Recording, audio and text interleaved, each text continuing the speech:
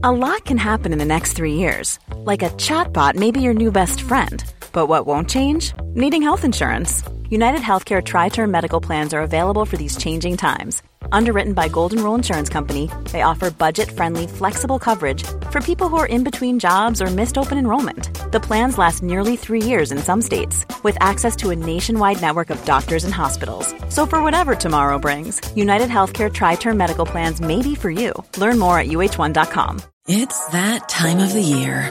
Your vacation is coming up. You can already hear the beach waves, feel the warm breeze, relax, and think about work. You really, really want it all to work out while you're away. Monday.com gives you and the team that peace of mind. When all work is on one platform and everyone's in sync, things just flow. Wherever you are, tap the banner to go to Monday.com.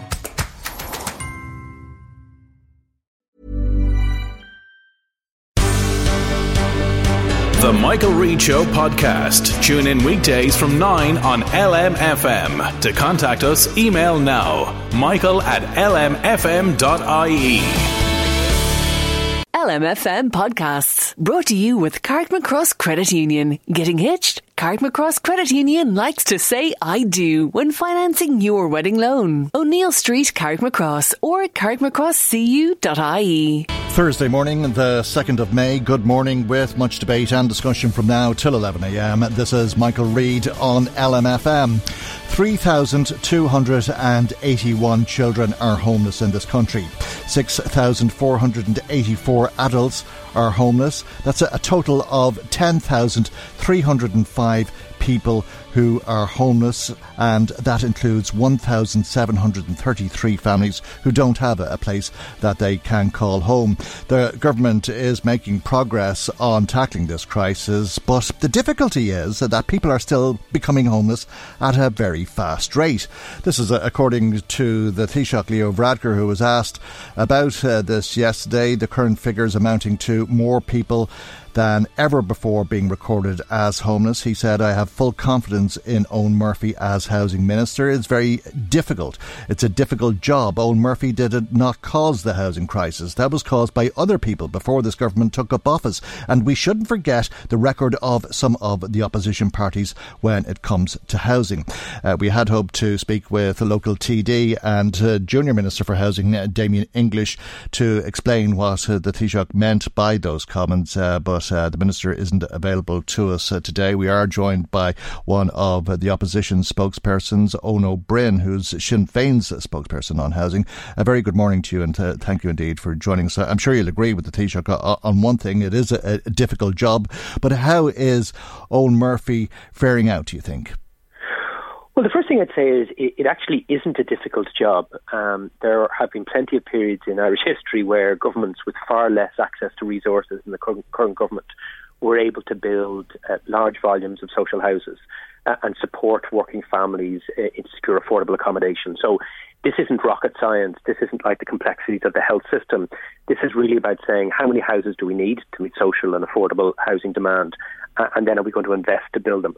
What I'd also say is it's simply dishonest to argue that Fine Gael haven't created this crisis. They've been government since 2011. And from 2011 to 2014, Leo Varadkar, Eoin Murphy and the rest of their party voted to slash expenditure in social housing, and they closed down the affordable housing scheme. So while they are right, Fianna Fáil created the property boom and the property crash pre-2011, Fine Gael did everything to make it worse. And probably before that, in fairness to Fianna Fáil, because Fine Gael were Fianna Fáil's greatest cheerleaders, and I think at the time they were talking about abolishing stamp duty and all of that back in 2007 or thereabouts. 2007, and during that time, when you had that kind of auction politics around stamp duty, Sinn Féin was one of the few parties, Arthur Morgan, if you remember, was our TD for Louth, who were arguing against such measures. So Fine Gael have a huge responsibility for the mess that we're in. But the bigger problem, of course, is the plan that they have in place since 2016 simply isn't working. And I don't know what surreal planet Leo Varadkar lives on. But to say that the plan is working when every single month the number of adults and children and families in emergency accommodation grows just shows you they don't understand the failure of their own plan. Are they building some more council houses? They are, but nowhere near enough to meet demand. Are they providing any affordable housing for working families to rent and buy? No, not a single such home has been delivered since this government has been in place. Are they taking enough measures to stem the flow of adults and children into homelessness? No, that's why those figures are increasing. So, if you look at almost any indicator, this plan is not working, and the chorus of voices saying this isn't working is growing. But can they build the houses at quick enough a rate?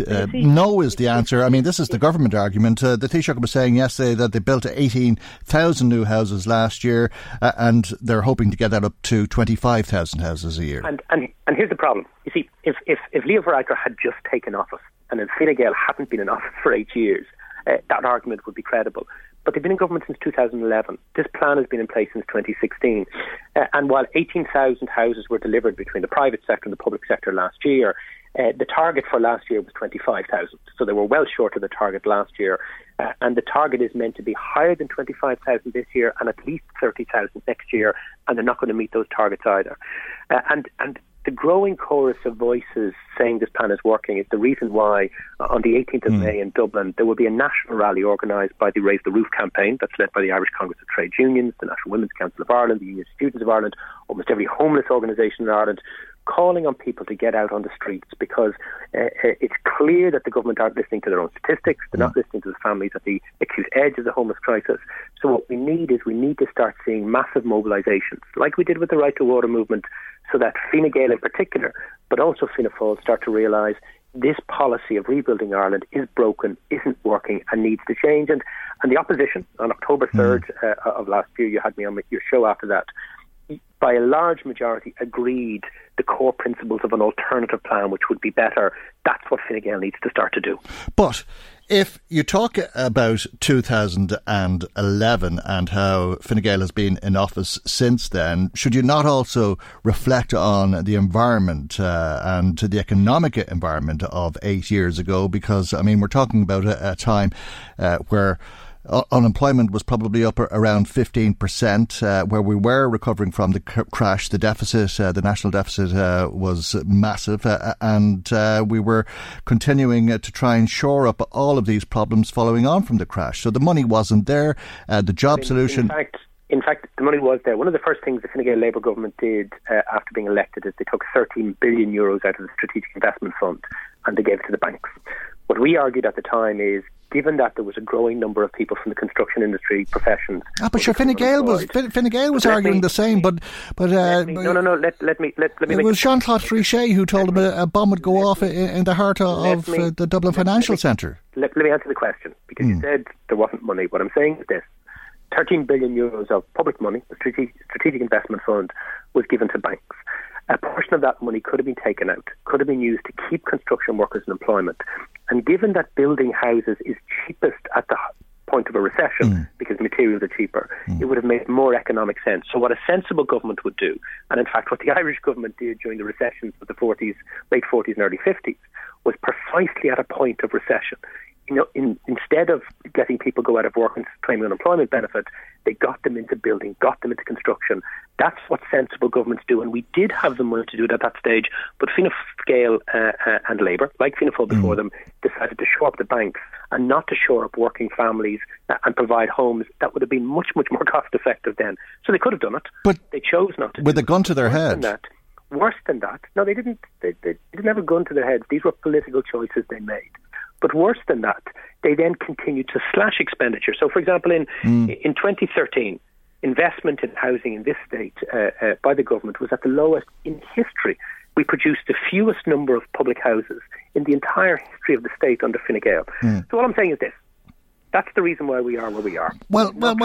Just back up before you conclude the point, because I think the point needs to be argued a little bit. In fairness, we had hoped to have Damien English with us. He's not available, as I say, and I don't mean to defend the government or any such like. But if I remember correctly, in 2011, Michael Noonan was going to go into the Dáil and announce that he was going to burn the bondholders, but within hours of him announcing the budget that year, it was the governor of the European Central Bank, Jean-Claude Trichet, who told him that a bomb would go off in the heart of Dublin's financial centre. That's, with the greatest of respect, that's a different set of arguments. What I'm saying is, separate to all of that, and I have a strong view in opposition to Michael Noonan's eventual actions, what I'm saying is, some of the money, some of that 13 billion of taxpayers' money in the summer of 2011 that was siphoned off by the banks could have been used to keep construction workers in work and to build homes. Now, where are we today? We are in a position where the government is spending half of what is required to deliver public homes on public land to meet social affordable housing needs. So they need to double that level of capital investment, and they can do it within the existing fiscal rules and fiscal space that's there. We demonstrated how they can do it. That means you would move to 15,000 public homes. Some would be social, some would be affordable on an annual basis. You would need to cut the delivery time. There's far too much bureaucracy in the Department of Housing. You and I have spoken about that before. But unless you are investing an adequate level of capital to provide homes to meet social and affordable housing needs, the crisis is going to get worse. Many people were surprised. Let's not forget as well, just whilst we're looking back on history, a lot of people were surprised at when Arthur Morgan directed your party in terms of its position on the banking guarantee, and Sinn Féin supported the banking guarantee. Sure, and at the time I argued publicly that we shouldn't have done that, but that's a decision that was taken back then. But none of that. But that put an obligation on the state, did it not? It did, but none of that. And the 13 billion that you referred to. None of that. So Sinn Féin was part of the problem? No. So first of all, the 13 billion was given away before the bank guarantee. None of that would have prevented the government taking several billion euros of that 13 billion and investing in housing. But my point, and your listeners, because homelessness hasn't just increased in Dublin, it's increased in Louth and in Meath over the last month, according to the figures released earlier this week. What listeners want to know now is what is going to be done to increase the amount of social housing, but also to start to provide affordable rental and affordable purchase homes for working families out there. And what I'm saying is this: the government has to change policy. It has to double capital investment in social and affordable housing. It has to fast-track the delivery of homes by removing the bureaucracy. It has to take more measures to stem the flow of families into homelessness, and it has to tackle the spiralling cost of rent by a 3-year rent freeze and 1 month refundable tax credit. Now, Fine Gael has said they won't do any of that, which is why on May the 18th in Dublin at 1 o'clock, assembling at the Garden of Remembrance, we need thousands of people from every county in Ireland who are affected by this failed housing policy of Fianna Fáil and Fine Gael to mobilise and say very, very clearly, in this election, European and local, and the general election that follows, housing is the number one issue of public concern. Every opinion poll we've seen since the end of last year has said that. The government's policy is failing. Leo Varadkar is burying his head in the sand if he thinks it's working and if he thinks Owen Murphy is doing a good job. But I think at this stage, because it's clear they're not listening to us on the opposition benches of the Dáil at this point in time, we need large-scale public mobilisation to demand a better housing policy to meet people's needs. And how will the Taoiseach continue to meet people's needs? Because the Taoiseach will probably be the next Taoiseach, and if he's not, Micheál Martin will be. And it's quite probable that the policies that we're witnessing today will continue to be pursued, and people will continue to get a fiver back in their pockets every budget from here on out. And look, that's a choice the electorate have to make. Well, exactly. And what you can see is, for example, if you look at government approval ratings, about 70% of the electorate don't believe this government is doing a good job. So what I would say to people is particularly those people who are concerned by or directly affected by the failure of housing policy, or indeed health or other areas. Yeah, but they like the fiver in their pocket, which is why they continue to re-elect them. I think that's changing, and that's why, for example, the combined Fianna Fáil-Fine Gael vote in the last election started to fall.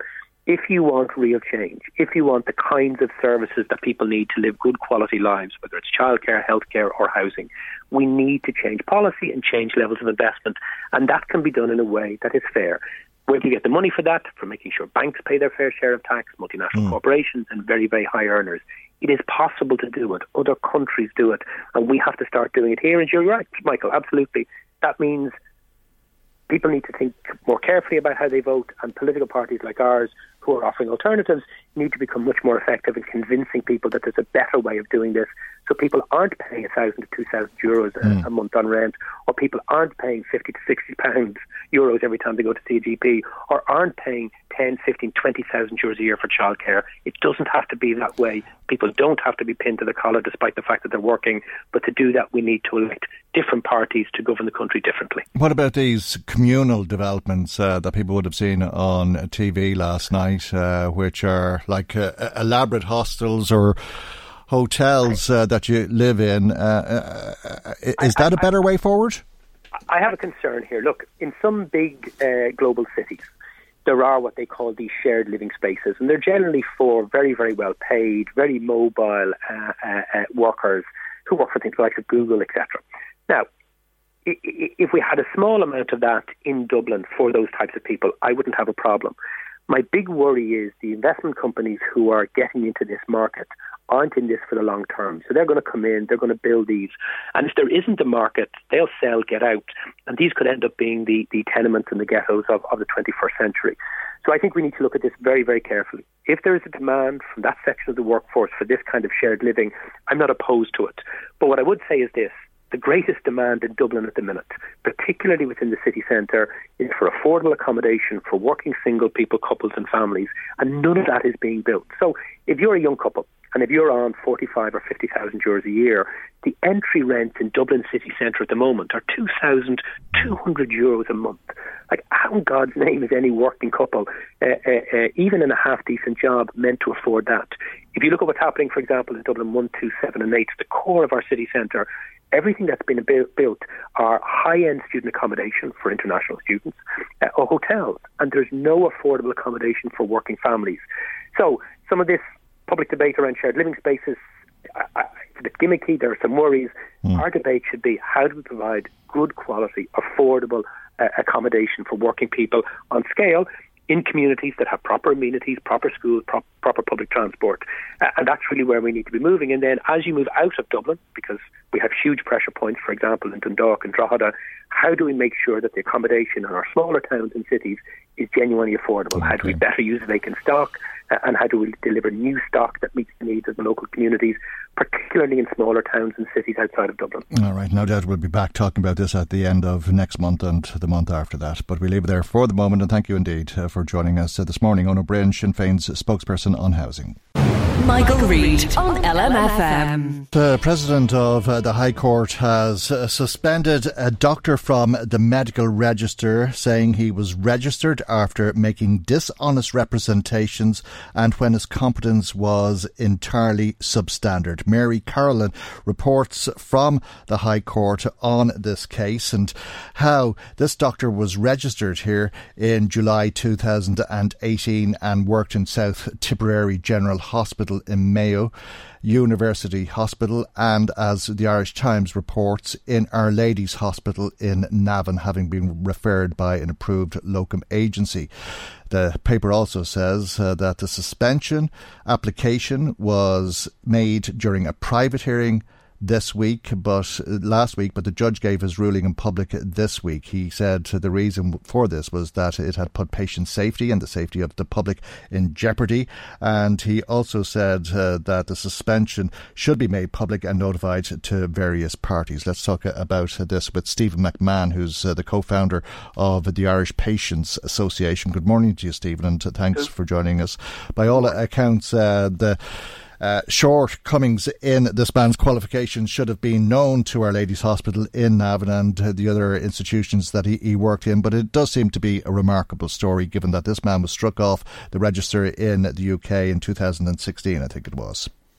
Absolutely. It's a shocking report because of the fact that the doctor was struck off for a number of different reasons, both as maintaining his level of competency, in other words, his knowledge of medicine, but also because of the fact that he had an inclination to verbally be racist against certain racist people. And I'm not going to repeat the quotes that were given in the General Medical Council's findings. But to be honest, with your researcher yesterday, we were able to turn up the General Medical Council in the UK's complete report into the hearing of that doctor in less than 2 minutes, and it raises the question: like, why wasn't he checked by the Irish employer to see if there had been any complaints against him or any findings against him in other jurisdictions? Well, I take it that there was suspicions about his ability in Our Lady's Hospital in Navan, and somebody who was working alongside this doctor, Dr. Ragheb Newman, Googled him. Or I imagine that was the case, but they discovered that he had been struck off in the UK. Yes, but the point I'm making is, though, that, and this is for the benefit of your listeners and people that use our hospitals or have an urgent need out of the blue to use them, is the fact that there are systems there, such as regulators, who maintain registers of people practicing in a particular area of medicine, whether it's doctors or nurses or physiotherapists. And it only takes you 2 seconds for an employer to go in and check that register. It shouldn't be up to somebody saying, oh, Steve isn't really up to the job here and I'll Google his name and I'll see what comes up there. It should be a matter of practice by the employer. This isn't the first time that a doctor has been employed by the Irish healthcare system that was overemployed, or should I say beyond their capacity to work. And indeed, the General Medical Council in the UK gave a very polite tap on the wrist to the Irish system, where a doctor had been struck off here because she couldn't take a pulse. And when it was investigated, when she did the same thing, she didn't declare it in the UK. And when the GMC looked into her case, they said, well, really, the employer had a responsibility to ensure that this doctor was competent to do the job that was expected. Now, in this case here, the President of the High Court has to be congratulated by the fact he went public. The whole thing was being held in private, and yet, thankfully, the findings were made public, which showed up a serious difficulty with the regulator, the Medical Council, where they were notified of the finding, but for some reason or other, it wasn't. It couldn't be implemented because of some system inconsistency between the two jurisdictions, and that needs to be addressed urgently by the Minister in the interest of public and patient safety. Yeah, this is it, and from reading Mary Carolan's report in the Irish Times, I take it that Peter Kelly was dumbfounded by this. Peter Kelly is the highest judge in the land, the President of the High Court, but Justice Kelly said that there seemed to be little point in having this system, a European notification system, when a doctor is struck off the register, as was the case in the UK. It's noted then on this system, which is available to the Irish authorities, but it went under their radar for some reason. He said it was wholly unsatisfactory. Absolutely, and importantly, he says it puts patient safety and the safety of the public in jeopardy. Now, the government and others have to listen to what's being said in a fair manner when due process has been fully executed and so on. And here we have a situation now that the courts have said that the system that's in place of notification between two jurisdictions has a deficit there, and it needs to be fixed. And it needs to be fixed urgently, because in a way it's not fair to all of the good foreign doctors and nurses and so on that are working in Ireland to have a sort of suspicion about, well, could they have a problem in their home country. When they're employed, the HSE and the HR function should, as a matter of course, do the due diligence and check their credentials, regardless of the fact that they're saying they're registered in the Irish system, but also check other jurisdictions where they've worked. Dr. Ragheb Newman was struck off in the UK due to misconduct, deficient professional performance, including making racist comments about Indian doctors and Indian people in general. Should people be concerned if they were under his care in Navan, and if so, what should they do about it? Well, I think if they have any concerns, that they should certainly contact the management in the hospital and ask, if they had concerns about the way that they were treated, to raise those issues. Certainly, you have mentioned a particular race, and if any people of Indian origin that maybe have been treated by the doctor and they felt that there was a problem there, that they should also raise it, because it was really terrible things that this doctor was saying about these people, and it's just so shocking to see it, because you go into hospital and colleagues go into work there and they expect that they're all focused on the patient and not to have to put up with the sort of bigotry and so on that was being described at that time. Yeah, and it may be of surprise to some people to know that he's a Syrian national himself. He qualified as a doctor in Romania, but he denies being racist against Indians. But to all accounts, the quotes that are reported to have been attributed to him could only be identified as being racist. He was struck off not just because of his attitude towards certain races, but because of his professionalism as a doctor. There were problems with his assessment, his clinical management, as well as his relationship with patients and working with colleagues. There was a knowledge test that he sat, and he'd have scored less than half of what most doctors would have scored in that particular test. And this is, what you've read out there is an appalling litany of deficiencies in a professional where their high standards are expected on a continuous basis, not just for occasional, moments, but as part of their ongoing job. And, again, I think really if we have to take a lesson out of this is the GMC in the UK upheld found that he was in breach of the various charges that were put to him, and they took appropriate action. The problem was that when they notified the Irish authorities of that, for some reason or other, the system doesn't connect in that level, and therefore he was allowed to be registered in the Irish system. And that should be the focus of our attention, is how was this gentleman registered in the Irish healthcare system when they had a red flag up about him from another jurisdiction. And if there are more like him. And indeed, this is, very true, exactly, that it needs to be, that the HSE needs to be able to demonstrate that the people that they have employed, and they're under enormous pressure. We all know the pressures that, family doctors are and elsewhere to get our numbers up. But that mustn't mean that we sort of that we can be surprised out of left field because somebody can get to the net, because we know that there's a particular deficiency in a certain area. At the end of the day, this is all about patient safety and protecting the public. And everybody has a part to play in that. When patients come to us and share their experience, in a way, they are actually sharing what has happened with them, obviously to try and see and find an explanation as to what happened to them with their encounter with the healthcare system, but equally to make sure that it doesn't happen to others. And if we can identify areas of weakness in the system as a result of those experiences being shared, well, then we try and affect a change in the system so that it doesn't happen to other people.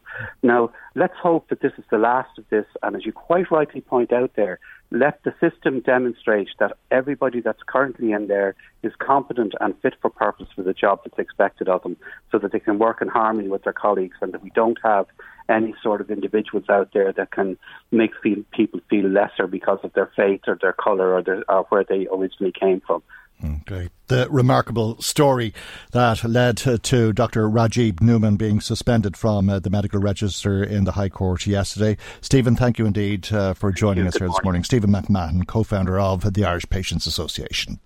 Michael Reid on LMFM. On the 24th of May, you'll be asked to vote in the local and European elections and a referendum on divorce. In the European elections in this constituency, there are 17 candidates, and before polling day, we hope to speak to each of the candidates as well as hold a series of debates. Today, we're joined by the Green Party candidate for the Midlands North West constituency, and that is Saoirse McHugh, who has come in to us today. And a very good morning to you, and thank you indeed for joining us. You've travelled some distance, in fact, to be with us today. You wouldn't believe the miles I'm clocking up. And people always say, oh, your shoes must be worn out, but I think for the European elections, it's the tyres of the car worn out. Okay.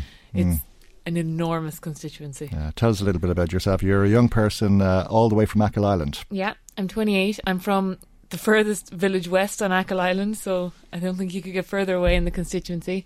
And I still live there, so I'd be one of the few people my own age living there, I'd say.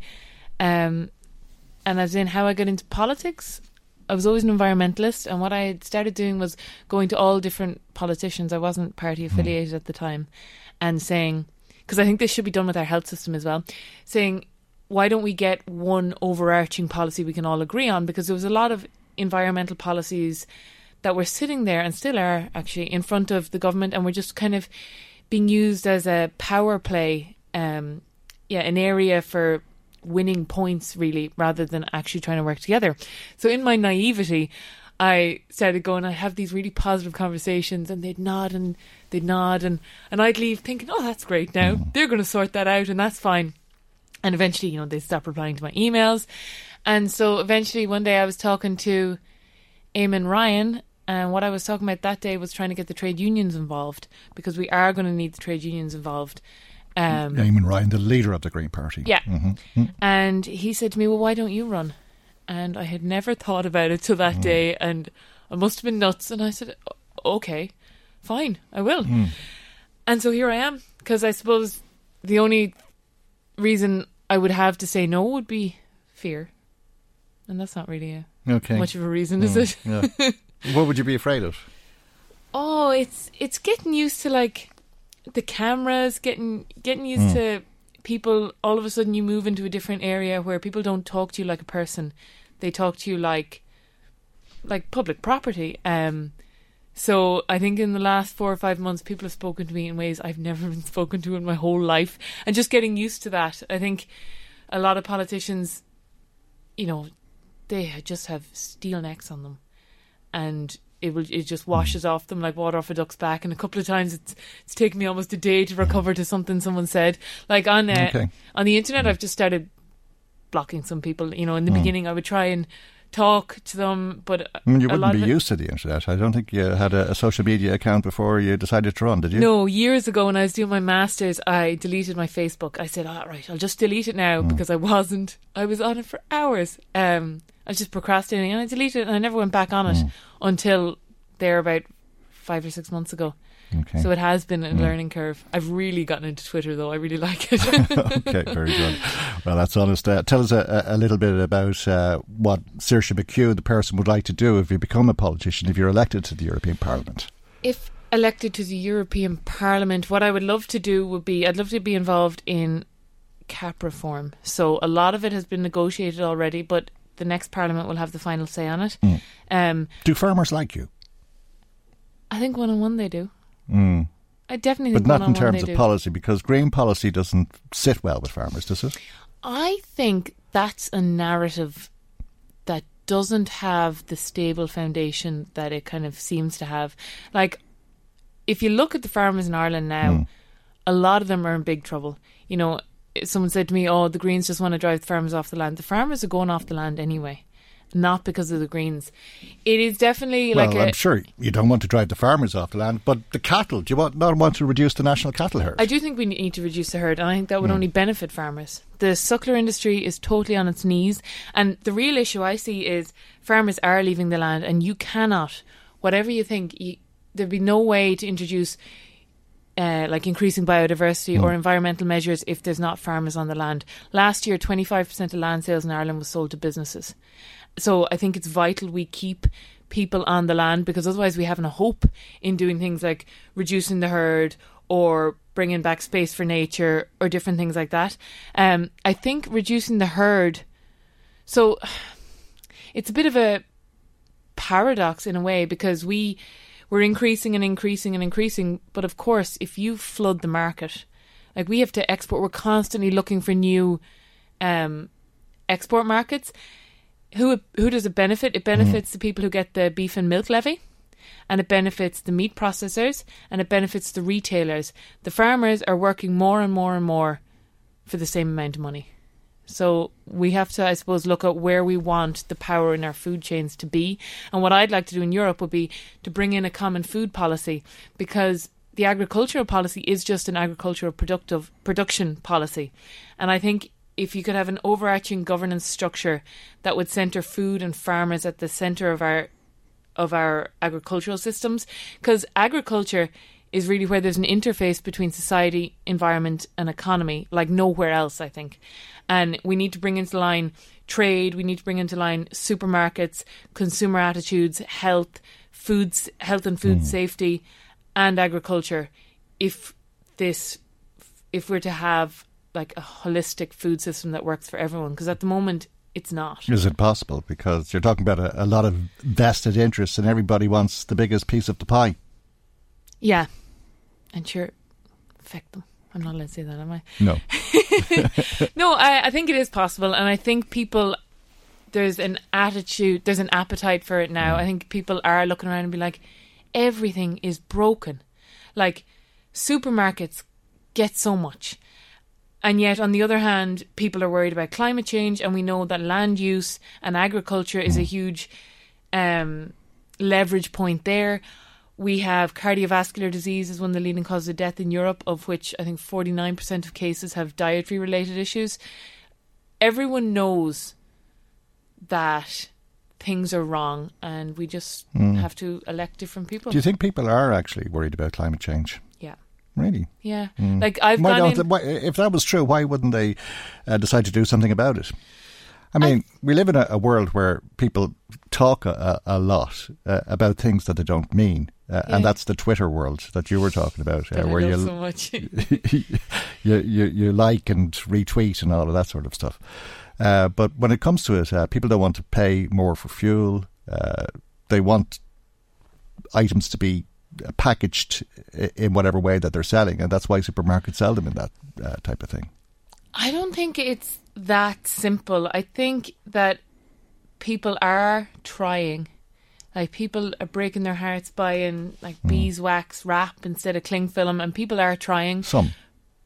Yeah. Look at the Yellow Vest protests. Yeah, but that was also in conjunction with the fact that there was like only 10% of that tax was ring fenced for social measures, and the rest was just revenue. In terms of that, I think, we are stuck in systems, so people can do so much and everyone can turn off light switches and stuff.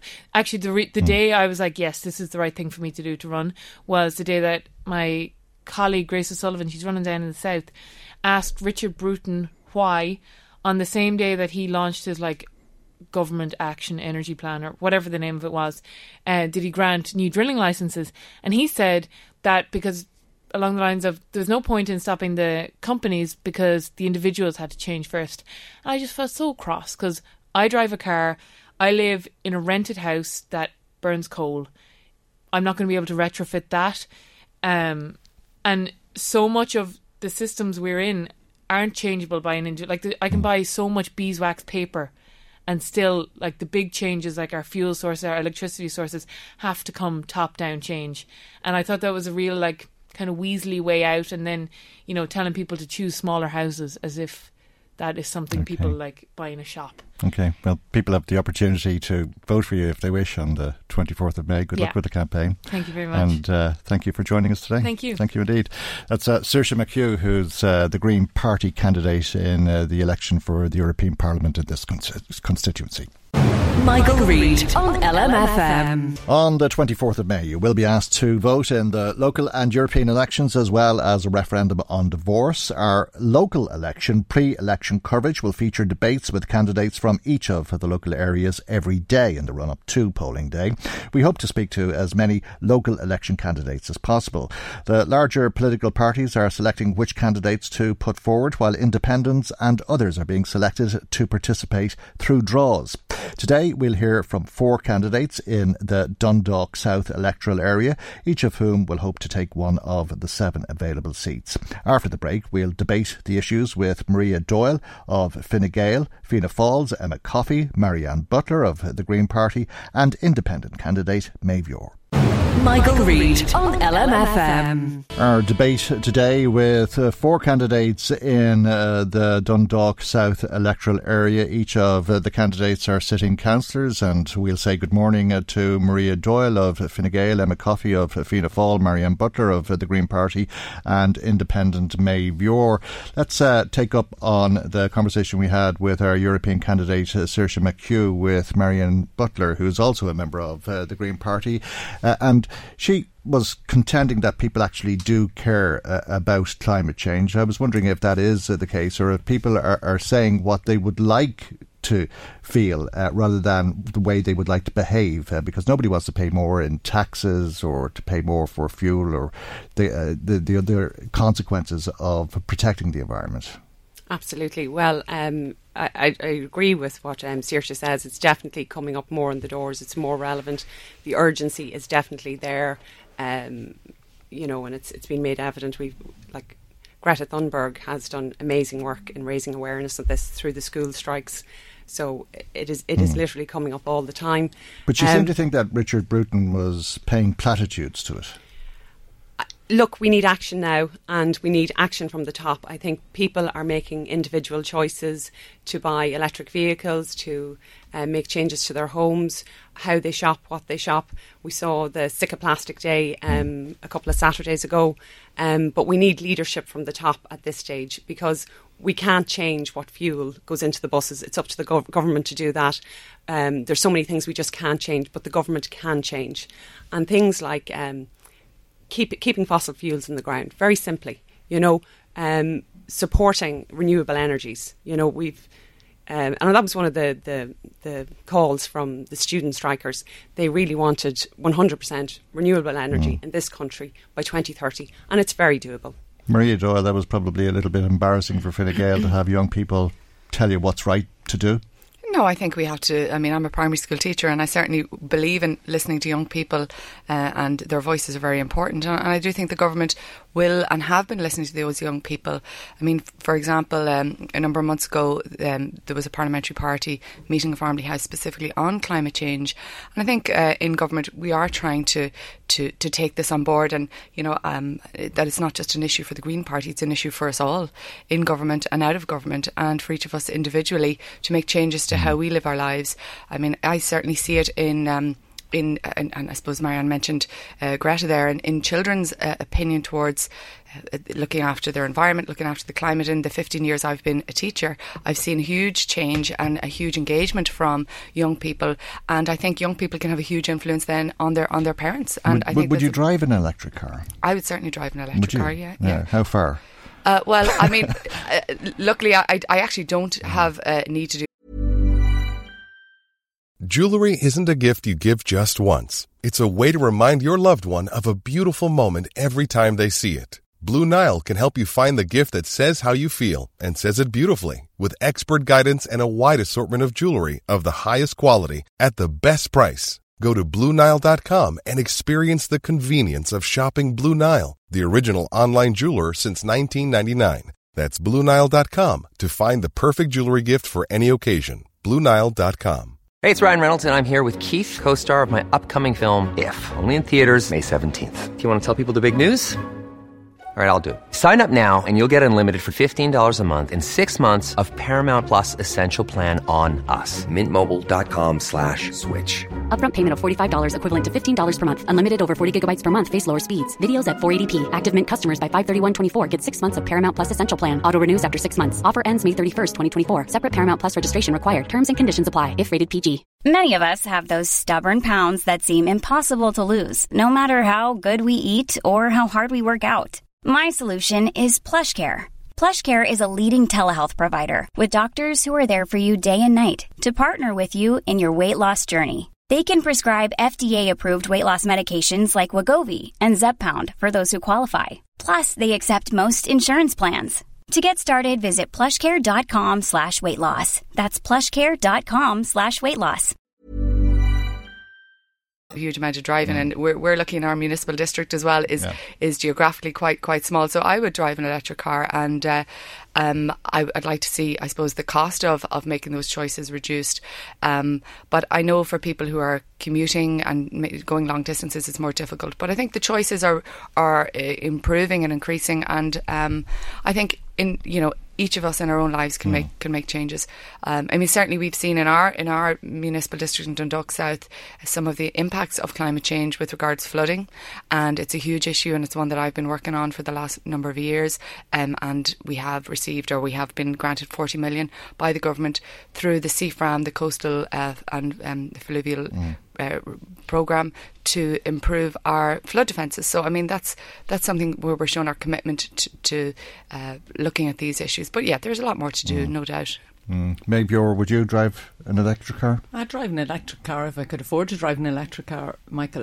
There's also an issue with the ESB recharging points for electric cars and loud. I've raised that loads of times. I think anything that can help our environment. As you know, I'm not putting up posters. I don't agree with posters. I think they're a waste of money. There's 94 posters between my house and the Avenue Road, which is just beside Sloan's shop. to the M1 cut off to go on the bypass. 94 posters. I mean, it's ridiculous. And we can all do platitudes, etc., but the bottom line is we have to take action, and I think it starts actually from us on the ground. I think it starts from our children teaching us. Like, I didn't know anything about recycling until my children started school. So it's up to each and every one of us to make the stand. Emma Coffey, do you find it to be an issue that's raised with you on the doorsteps? Not so much on the doorsteps, but I can say to you that I have done, and over the last year, I have visited a number of secondary schools where it is a constant issue with the students. And maybe the next election. I think our generation of politicians, shall we say, have a responsibility to actually engage in climate action and set down the foundations, because it is going to be an issue for that generation that's coming up, particularly 13-year-olds to 18-year-olds are very much concerned about it. And it's the one area that I think, when you go into the classrooms, they're talking about it. And, it's up to us. We have all, everyday living, we've all got used to a disposable way of living, and be it, disposable clothes, disposable plastics, disposable everything, without even thinking. So I think we it's all well and good putting legislation in, but we have to change the mindset socially. And I think it's good for particularly local county councillors to actually go into the schools. It actually gives you a greater insight of what young people see their future, because it is their future, and it's something that we all have to engage with, very much so. I agree with what's happened, the practicalities of getting an electric car, the practicalities of cost effectiveness of it. We have to make that choice. Yeah, and possibly part of tomorrow's world, if it's not today's, but electric car, petrol car, diesel car, green card in the car. We had expected that this election would be dominated by Brexit. Brexit has been put into respite to some degree, but no doubt it's on the minds of people in Dundalk. Has it gone off the agenda on the doorsteps? No. I haven't found it. Most stores that I've spoken to, they're sick of talking about it, quite frankly, but there is a fear about it, and they're not getting much comfort as to what has been said by our leaders, our government, our parties. But in fairness to Ireland, we're very much a bystander in regards to what's happening. Everybody is in Europe with what's going on in the UK. It's been put on sleep, shall I say, for the moment, but it's still very much out there. There's a concern about education. Particularly third level education. Will students have the mutual recognition of going to third level? There's a concern about businesses, small businesses, who go over and back. There's concern about peace, and there's a big concern about peace. Very much recently, and quite frankly, the escalation of, shall I say, even localised crime is a mirror. They're nearly saying, is it because of what's happening? Is that vacuum coming across the border? Is that what is? Are we going back to the bad old days? So, I mean, that's what I've found on the doors. Yeah, and everybody seems to be in agreement with that. I can tell by how everybody is nodding their head. Do you think, Maria Doyle, that people have kind of put their concerns about business and movement and education, these other issues, on hold to some degree, whilst peace dominates now in terms of the border?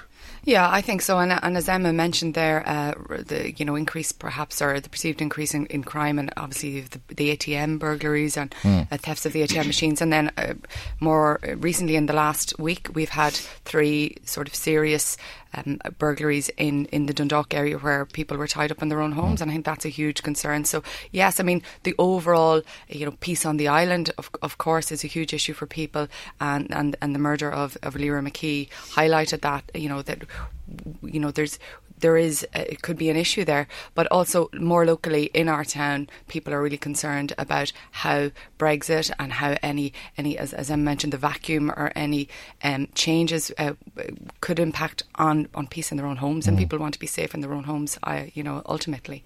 So those 3 burglaries since they happened in the last few days, I've had that on several. Yeah, absolutely shocking. Not acceptable. It drives me nuts the way they target old people all the time. It really is incredible. It seems as though there's 2 very young people involved in all of these burglaries, and I think they've been captured on CCTV, and they're still at large, and undoubtedly they'll carry out more of these type of burglaries. Yeah, but the law has to change, Michael. The law has to change. The law errs on the side of criminals in this country, in my opinion, not on free legal aid. In suspended, out again, in suspended, out again. The law has to change. We have to take a stand, especially for our old people. I'm fed up of our old people being vulnerable. I was talking to the son of one of them people, and he said, imagine how we feel that our family is after me. And this is happening day in, day out in Ireland. We need to change the justice system in Ireland. We need to support the victims and not support the criminals. And I'm fed up with the do-gooders saying, the poor criminals, they come from a deprived background. I come from a deprived background. My mother was a widow at 37. She raised 6 of us. I was 14 months. My sister was 11. We're all normal, engaging, community-focused people that work and get involved in our community. I'm fed up of these do-gooders, In what sense? I'm fed up because people keep saying, oh, God help them, did this, did that. We've a drugs issue that we've never addressed. Because successive governments have kicked it down the road. You know what I mean? We have to address the drugs issue. We have to address the mental health issue. There's loads of different factors involved. And I feel sorry for the guards. But are you not saying the same thing in a different way from the people that you call the do-gooders, who are saying, well, look, maybe we should take a step back and look at what the cause of these problems are? Why do people end up the do-gooders, they poor them. They deserve free legal aid. They don't offer solutions. They're great at, poor them. Poor the victim. But everybody deserves free legal aid if they can't afford legal representation. No, I don't agree. I think maybe once free legal aid, but certainly not several times free legal aid. That's costing the taxpayers money. I don't, Michael. There's no point in telling you I do, but I don't. I think, Michael, on that, I think it's it's probably quite frustrating for the Gardaí as well, who investigate these crimes, and then when people come to court, often that they're back out in the streets again. And I suppose I agree with Maeve in that regard, and that we need to make sure that people who are a danger to anyone in our society, particularly the vulnerable, like the elderly, people need to be safe from them. So it's probably something we need to just look at. And all right. I think on that level, though, the reality of it is that our prison system, we don't have the capacity. So there is nowhere to put reoffending criminals, say, on bail. I mean, I as you know, I'm a solicitor.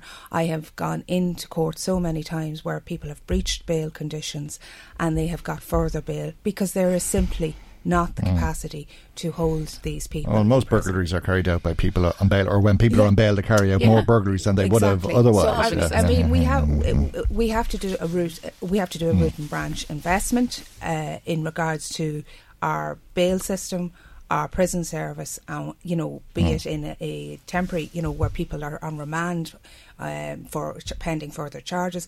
We have all of that to look at. Okay, well, I suppose you could say that's all wrapped up, but it's never as simple as that. No, it's not. It's not. But I'm saying to you, they would be the two areas that I see as the big issue. But I just wanted to expand the conversation, not trying to contradict you or anything like that. Let me bring Marion Butler, because there's mental health and drugs as well. Absolutely. So, one of the good news stories, I think, in the last couple of months is that we now have a dedicated drugs unit with the Gardaí now in Dundalk, and I'm looking forward to the work of that continuing and getting on top of it.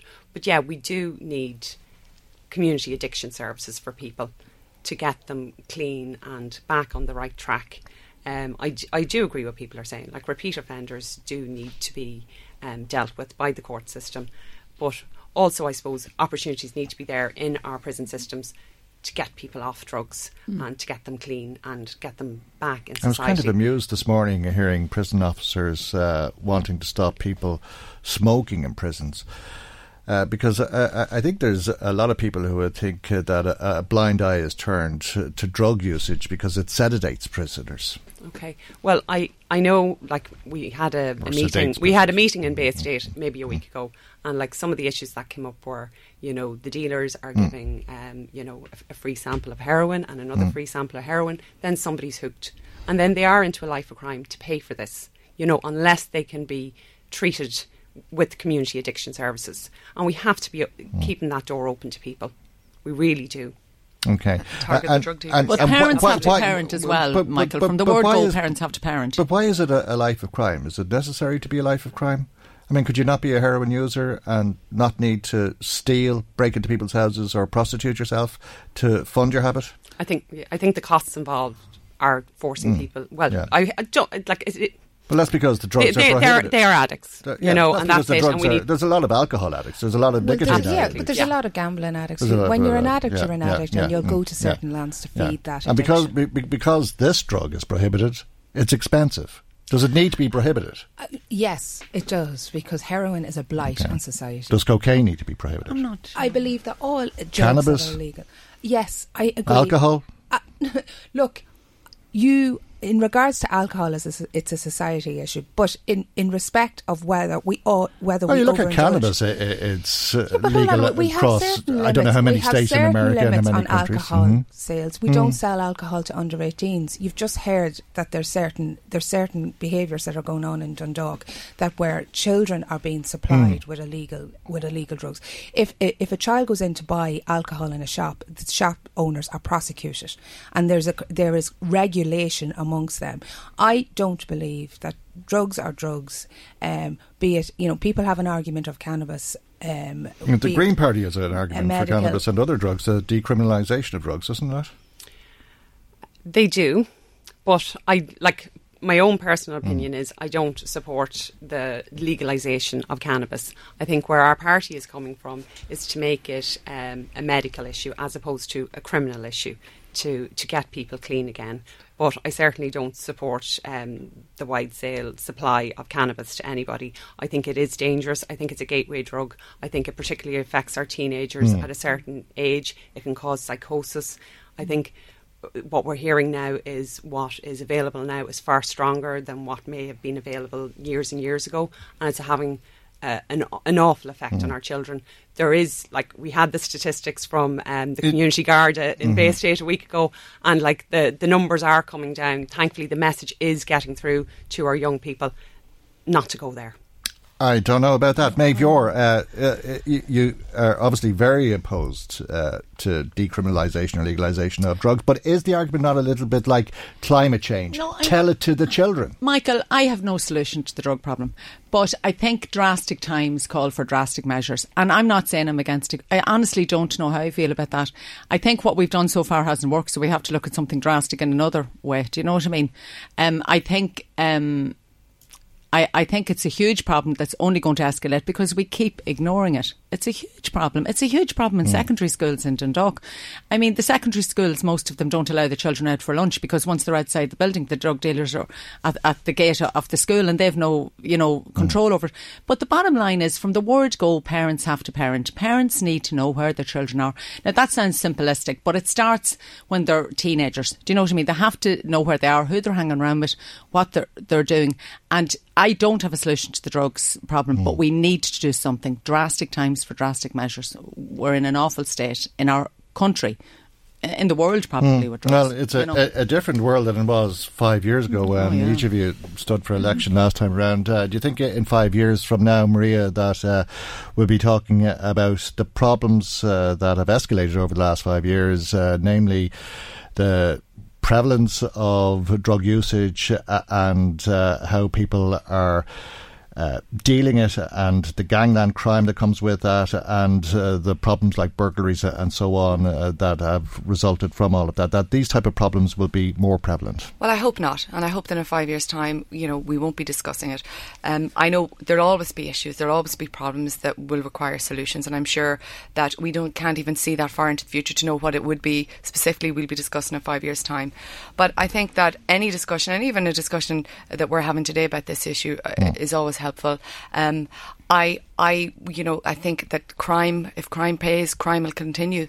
But we have a joint policing committee which we meet once a quarter with the local Gardaí, with the chief superintendent, and there's very open communication there. And any queries or questions we have, or any issues that are arising locally, we put it to the Gardaí, and they come back to us with what they're doing. And as Marianne mentioned, the drugs unit is definitely a step forward in Dundalk, and I'd like to see that having a really, really positive effect on our community. But I think that drugs is a huge issue, and just going on from what the others said, I mean, I agree again that I think it's a gateway drug, and cannabis is not good for the teenage brain, let's say, for teenagers who are growing. And I think that, but I think it's really important that as parents and as a local authority and as in schools, that we communicate with children as to, teenagers in particular, as to why we want them to, as Nancy Reagan said, just say no, to avoid getting into drugs in the first place. But just very quickly before we finish, because we've run our course this morning, maybe you'd tell us what else might change over the course of the next 5 years if you're elected, Maria Doyle. Well, I feel I've been a very effective and a councillor over the last 5 years. I've worked consistently hard. If I'm elected, I will continue to do so. I have delivered on projects that I said I would. For example, improved infrastructure in particular is one issue that I'm very concerned with. Improve footpaths, improve road infrastructure, getting housing estates taking in charge, which is a huge issue that I get at the doors. I'll continue to work on those issues, or any issues that people bring up to me. I've taken a career break from my teaching job to commit to being a public representative, and I will continue to put all my all into it. Okay. Emma Coffey of Fianna Fáil. Yeah, well, I find it a huge privilege to be put into this position, to be a public representative. I think my generation in particular are very good at giving out, but as to taking responsibility, we're still on the sidelines, and that's why I got in, because I was very good at giving out, and I decided, well, it's time to put on the jersey and try and do something about it. And times it's ultimately very frustrating, but other times very rewarding. And it actually is life-changing for me personally, because I see so much is given by ordinary people to the community, and if I can help in any way, which I have, over the years, I have involved in community organisation and funding. I've involved with people having difficulty with housing. All of those things. We're a jack of all trades and a master of none as a county councillor, and that's what I want to be, there in their corner, to be their voice. Okay, Green Party candidate Marianne Butler. Thank you. So I've 10 years done. I'm looking forward to the next 5 years if it's available to me, and that's up to the people. I'm really looking forward to the challenge of the next 5 years. There's still loads of things I want to see happening. I want the Greenway to come into Dundalk, as it does in Waterford, to really open up the town. I want to really see the local authority taking climate change seriously, but also helping people. So I'd love to see a real push to increase the energy efficiency of our social housing stock. And the other thing is I really want to put the pressure on the executive to sort out the empty houses in Dundalk and surrounding areas, because it is just annoying so many people. And we had a surplus last year of €600,000, and I want to see that put to good use. Okay, and the last word to independent candidate Maeve Ure. Michael, I'm passionate, I'm persistent, and I'm committed to our town and county, just as it says on my leaflet. I strive for quality, value for money, accountability and ownership. I have brought Operation Enable to Louth, which is abuse of disabled parking bays, and I want to thank Christy Mangan and all his team for that, and John Morgan. We've worked on that together. I've brought Cycling Without Age to Louth. That helps the senior citizens. We're going to take them out of nursing homes, give them spins around the thing. And the Civic Awards has been a great thing for Louth. I think it recognises ordinary people who do extraordinary things. I want to thank my canvassers, and I want to thank the people that voted for me, because it's been the hardest job I've ever done this last 5 years, the loneliest job I've ever done, but I've enjoyed it, and I know I can do much more. Okay, well, before you leave, I should mention that all of our debates are being filmed and on Facebook Live, so you might give a wee wave there as we wrap up. And thanks to Fine Gael's Maria Doyle, Emma Coffey of Fianna Fáil, the Green Party's Marianne Butler, and Maeve Ure, independent candidate. Michael Reid on LMFM. Well, as you know, the longest murder trial in the history of the state concluded yesterday. A 10-2 majority at the Central Criminal Court resulted in the conviction of 50-year-old Pat Quirk for the murder of Bobby Ryan. Let's hear how this is being reported in Tipperary. Anne O'Grady is editor of the Tipperary Star. Good morning to you, Anne, and thanks for joining us. No doubt you've been following this over the last 4 months or so. It's been a tale of intrigue, one that has intrigued the whole country, but undoubtedly all the more so in Tipperary, where a lot of the players in the story would be known to people. Yes, good morning. It certainly has been a trial that has attracted an awful lot of attention nationally, but particularly in Tipperary, where it has been followed very keenly for the period that it took place. I think a lot of people thought, as the jury were deliberating, that it might be a hung jury or that it might be difficult for them to come to an adjudication, but they did in the end of the day. And I suppose for the family of Bobby Ryan, it's a result for them, and it's a closure to some degree in relation to his death. And they've been searching for answers for some time. They had, yes. When he went missing, there was a long period of searching for him.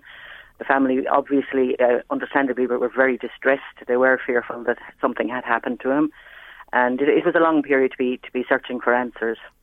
It wasn't being treated as a murder investigation for some 22 months, was it? No, it was just being treated as a missing person. And it wasn't until the body was discovered that it then changed mode into a murder investigation. But during the period that he was missing, it was strictly a missing persons case at that point. Right. And the body was discovered, ironically, by Patrick Quirk. Yes. He had rented lands from Mary Lowry, and he was vacating those lands at her request, and he found the body in the tank and reported it. At least his wife reported it to Gardaí. And this is this peculiar love triangle, which is said to have been the motivation for this. A lot of this is based on the conjectural evidence that was put before the court by the Gardaí, because there was no crime scene as such and no crime weapon. No, they've never been found, nor have Bobby Ryan's clothing. None of that was available to the prosecution, so it was all very much based on circumstantial evidence. But they eventually got their verdict. A guilty verdict. Closure, undoubtedly, for the family, as people would have seen Bobby Ryan's children, Robert and Michelle, hold his photograph outside of the court yesterday, saying that justice had been served. What are people saying locally?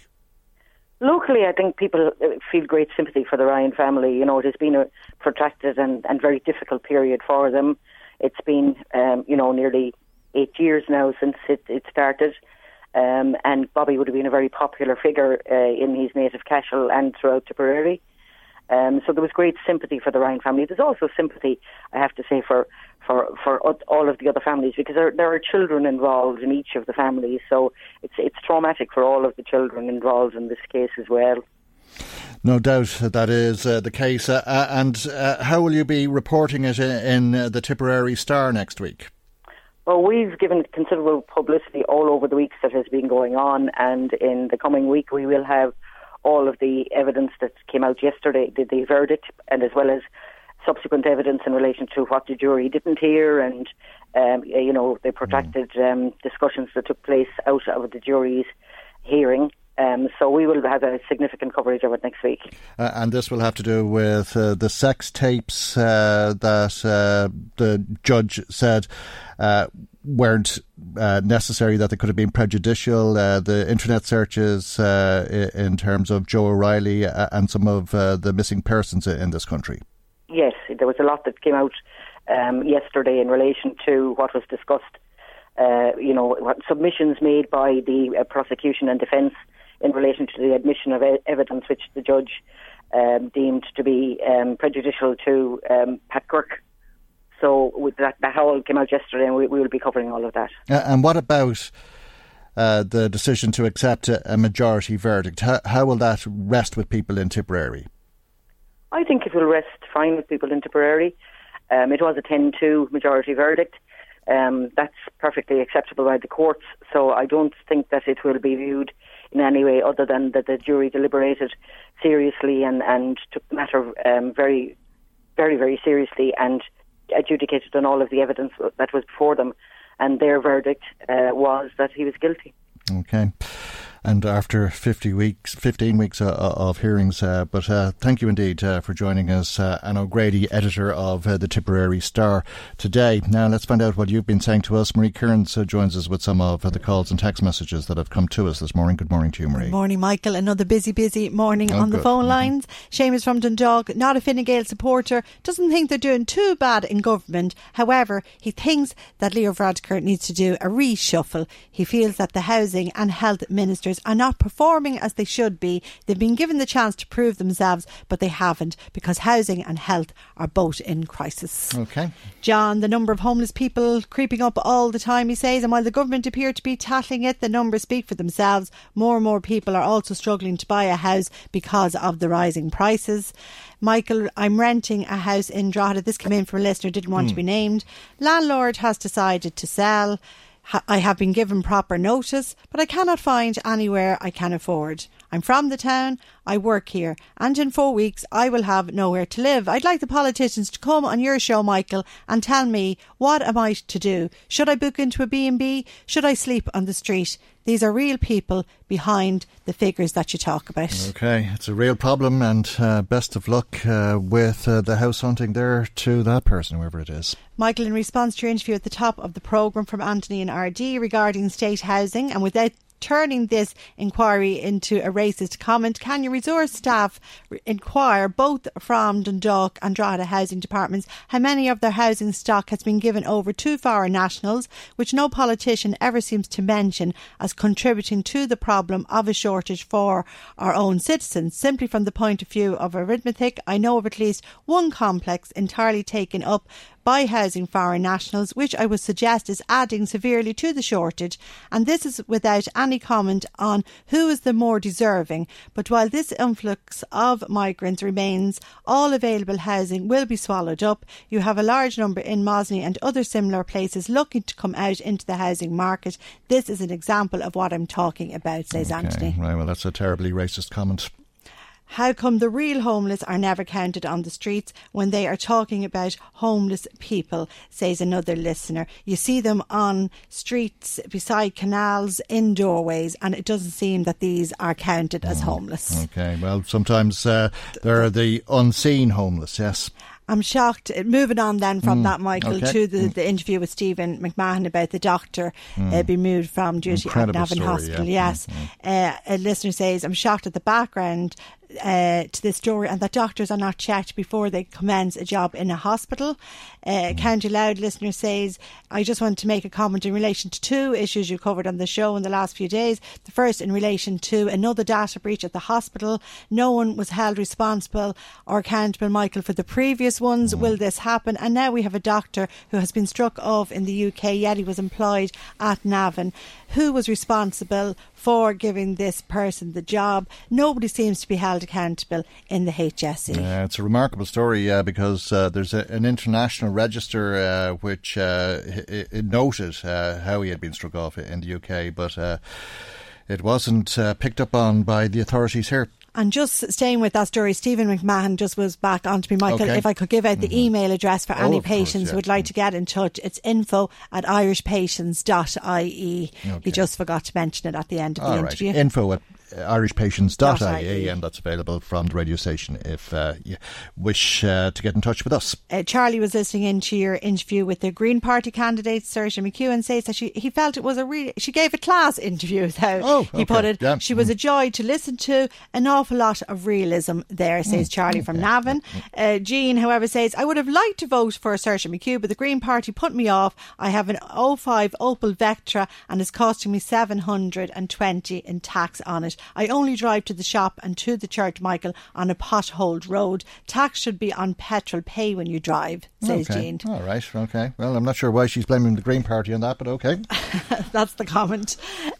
Finally then, if I can go to Teresa, just going back to the gangland feud that has been dominating the show over the past couple of days. Teresa just wants to make a point. She says, I wouldn't like a family member to be a member of the Garda Síochána nowadays, Michael. They seem to put up with a lot, and then they really are putting themselves in danger in comparison to years ago when you look at the violence that's on our streets now. And she says they go out in the morning, and we must remember that they may not be alive that evening.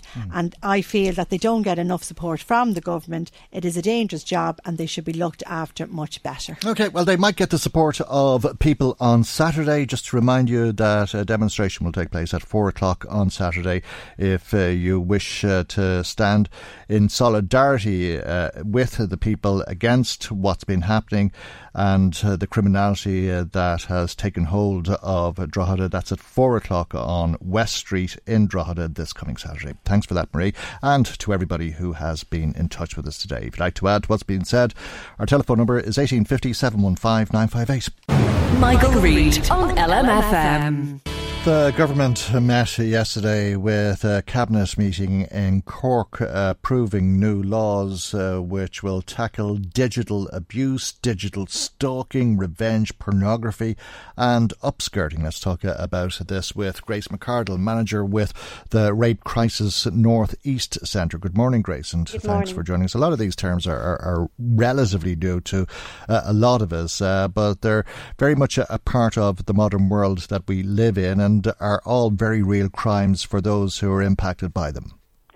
Absolutely. Well, it's been 3 years in the making, and as we know, the original bill drafted by Labour leader Brendan Helen, which was based on the 2016 report by the Law Reform Commission. But I have to say, first of all, as manager of Rape Crisis North East and chairperson of Rape Crisis Network Ireland, we very much welcome the proposed legislation, which seeks to create offences for the non-consensual distribution of intimate images with intent to cause harm or distress, including what is called revenge porn, and the fact that the government will also provide for a separate offence to deal with another image-based form of harmful communication, which is termed as upskirting. This proposed legislation is very important and very necessary, and it's reassuring to see that the law is catching up with new technology, with mobile phones becoming more and more intelligent and cameras being included as a standard feature on most models. Sharing images has never been so quick and so easy, and this has led to an increased amount of people of sharing intimate images with their partners via social media, texting and other instant messaging services. And when you say the laws are necessary, I take it that means that this type of offence is relatively commonplace or relatively common. It is, and we have seen a substantial increase in our helpline of people ringing us to get some support around this, and also receiving one-to-one counselling support around this particular area. I mean, rape crisis centres were facing many challenges in relation to rape and sexual abuse, but we're now in this new era of what is known as the digital age, which is an additional challenge to our services. And we find, particularly with young people, they are the most vulnerable when it comes to social media and may be subjected to having their images without their consent posted on social media. And even if they have consented, they may not be aware of the impacts this may have on their lives, and the fact that others will have access to these images, the difficulty in having these images removed, and how it can also lead to serious cases of bullying and isolation. And what's your view on it, or does the Rape Crisis Network have a view on the gravity of these offences? Would you see it as a sexual offence? Oh, absolutely. It certainly is a sexual offence, and, you know, the impacts are very same as other types of sexual offences. I mean, we see firsthand the impacts that revenge porn and upskirting has on our clients and the high levels of distress it causes. And when such an image of such a sexual image or video is shared with others without the consent of the person in that image, that person is then not in control of who sees the picture of themselves. And this lack of control and feeling of humiliation can negatively affect the victim psychologically and jeopardise future relationships. This type of sexual act, it not only has psychological but also emotional and physical effects on the victim. It can lead to anxiety, depression, self-harm, eating disorders, sleep disorders, attempted suicide, and then the actual taking of one's life. Right. And that's the impact on the victim, which is a similar response, I suppose, to other sexual offences. But from the perpetrator's point of view, it's probably similar as well, in that it is a power grab of sorts. It's an attempt to humiliate somebody else, whether that's in a physical or a digital sense. The psychological approach to it is very similar, is it not? Absolutely, and from the perpetrator's point of view, it's a very easy and quick method of humiliating a person. And I suppose a good thing here is, under Mr. Helland's legislative proposal, he states the maximum prison term for such offences is 7 years, and also proposes other sentences of 12 months in prison or possibly fines, depending on the seriousness of the crime. And our sector is very much in favour of such a sentence, and we do believe that the offender receives a substantial punishment.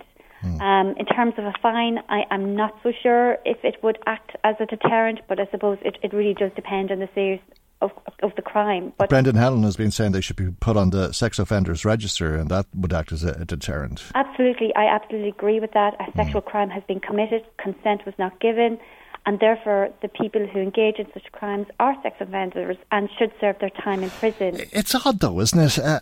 And hard to understand. I mean, if you went into Penny's and took a photograph of ladies' underwear, it wouldn't warrant being put on the sex offenders register.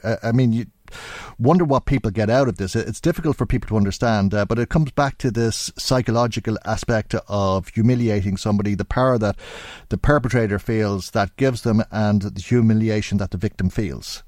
Absolutely. We work for example, we work very closely with schools, and it's the impact that it has on the person that's had the image taken of them, but it also impacts not just on them, but also family and friends. And if you would take that into the context of the size of a school, and myself with daughters, they're friends with everybody in school on Facebook and social media. So if they receive this image of a friend who has been sexually exploited this way, there could be 400 students in that school that have access to this image, and they don't know what to do about it. They don't know, what they should be doing, or if they did something, could something similar happen to themselves? Could they be, bullied as a result of that? And that is why we badly need, alongside this legislation, additional resources such as specialised preventative programmes, specialised educational programmes, to be delivered in primary schools, secondary schools and third level institutions. Okay. Because we've seen this impact young people as young as 11 years of age. My God. And our young people, they need to be protected. Grace, I've just run out of time. Before we hang up, maybe you could give us some contact details if people do wish to make contact with you. Yes, absolutely. Our helpline number is 1800 21 21 22, and please, anyone out there who has experienced any form of this type of exploitation, don't be afraid to call us. We'll have somebody here to speak to you. All right, that's 1-800 21 21 22. Grace McArdle, manager of the Rape Crisis North East Centre. Thank you for joining us. That's where our time runs out. God willing, we'll see you for our next programme tomorrow morning, 9 a.m, LMFM. Good morning, bye-bye. The Michael Reid Show podcast. Tune in weekdays from 9 on LMFM. To contact us, email now, michael@lmfm.ie. LMFM podcasts, brought to you with Carrickmacross Credit Union. Getting hitched? Carrickmacross Credit Union likes to say I do when financing your wedding loan. O'Neill Street, Carrickmacross, or carrickmacrosscu.ie.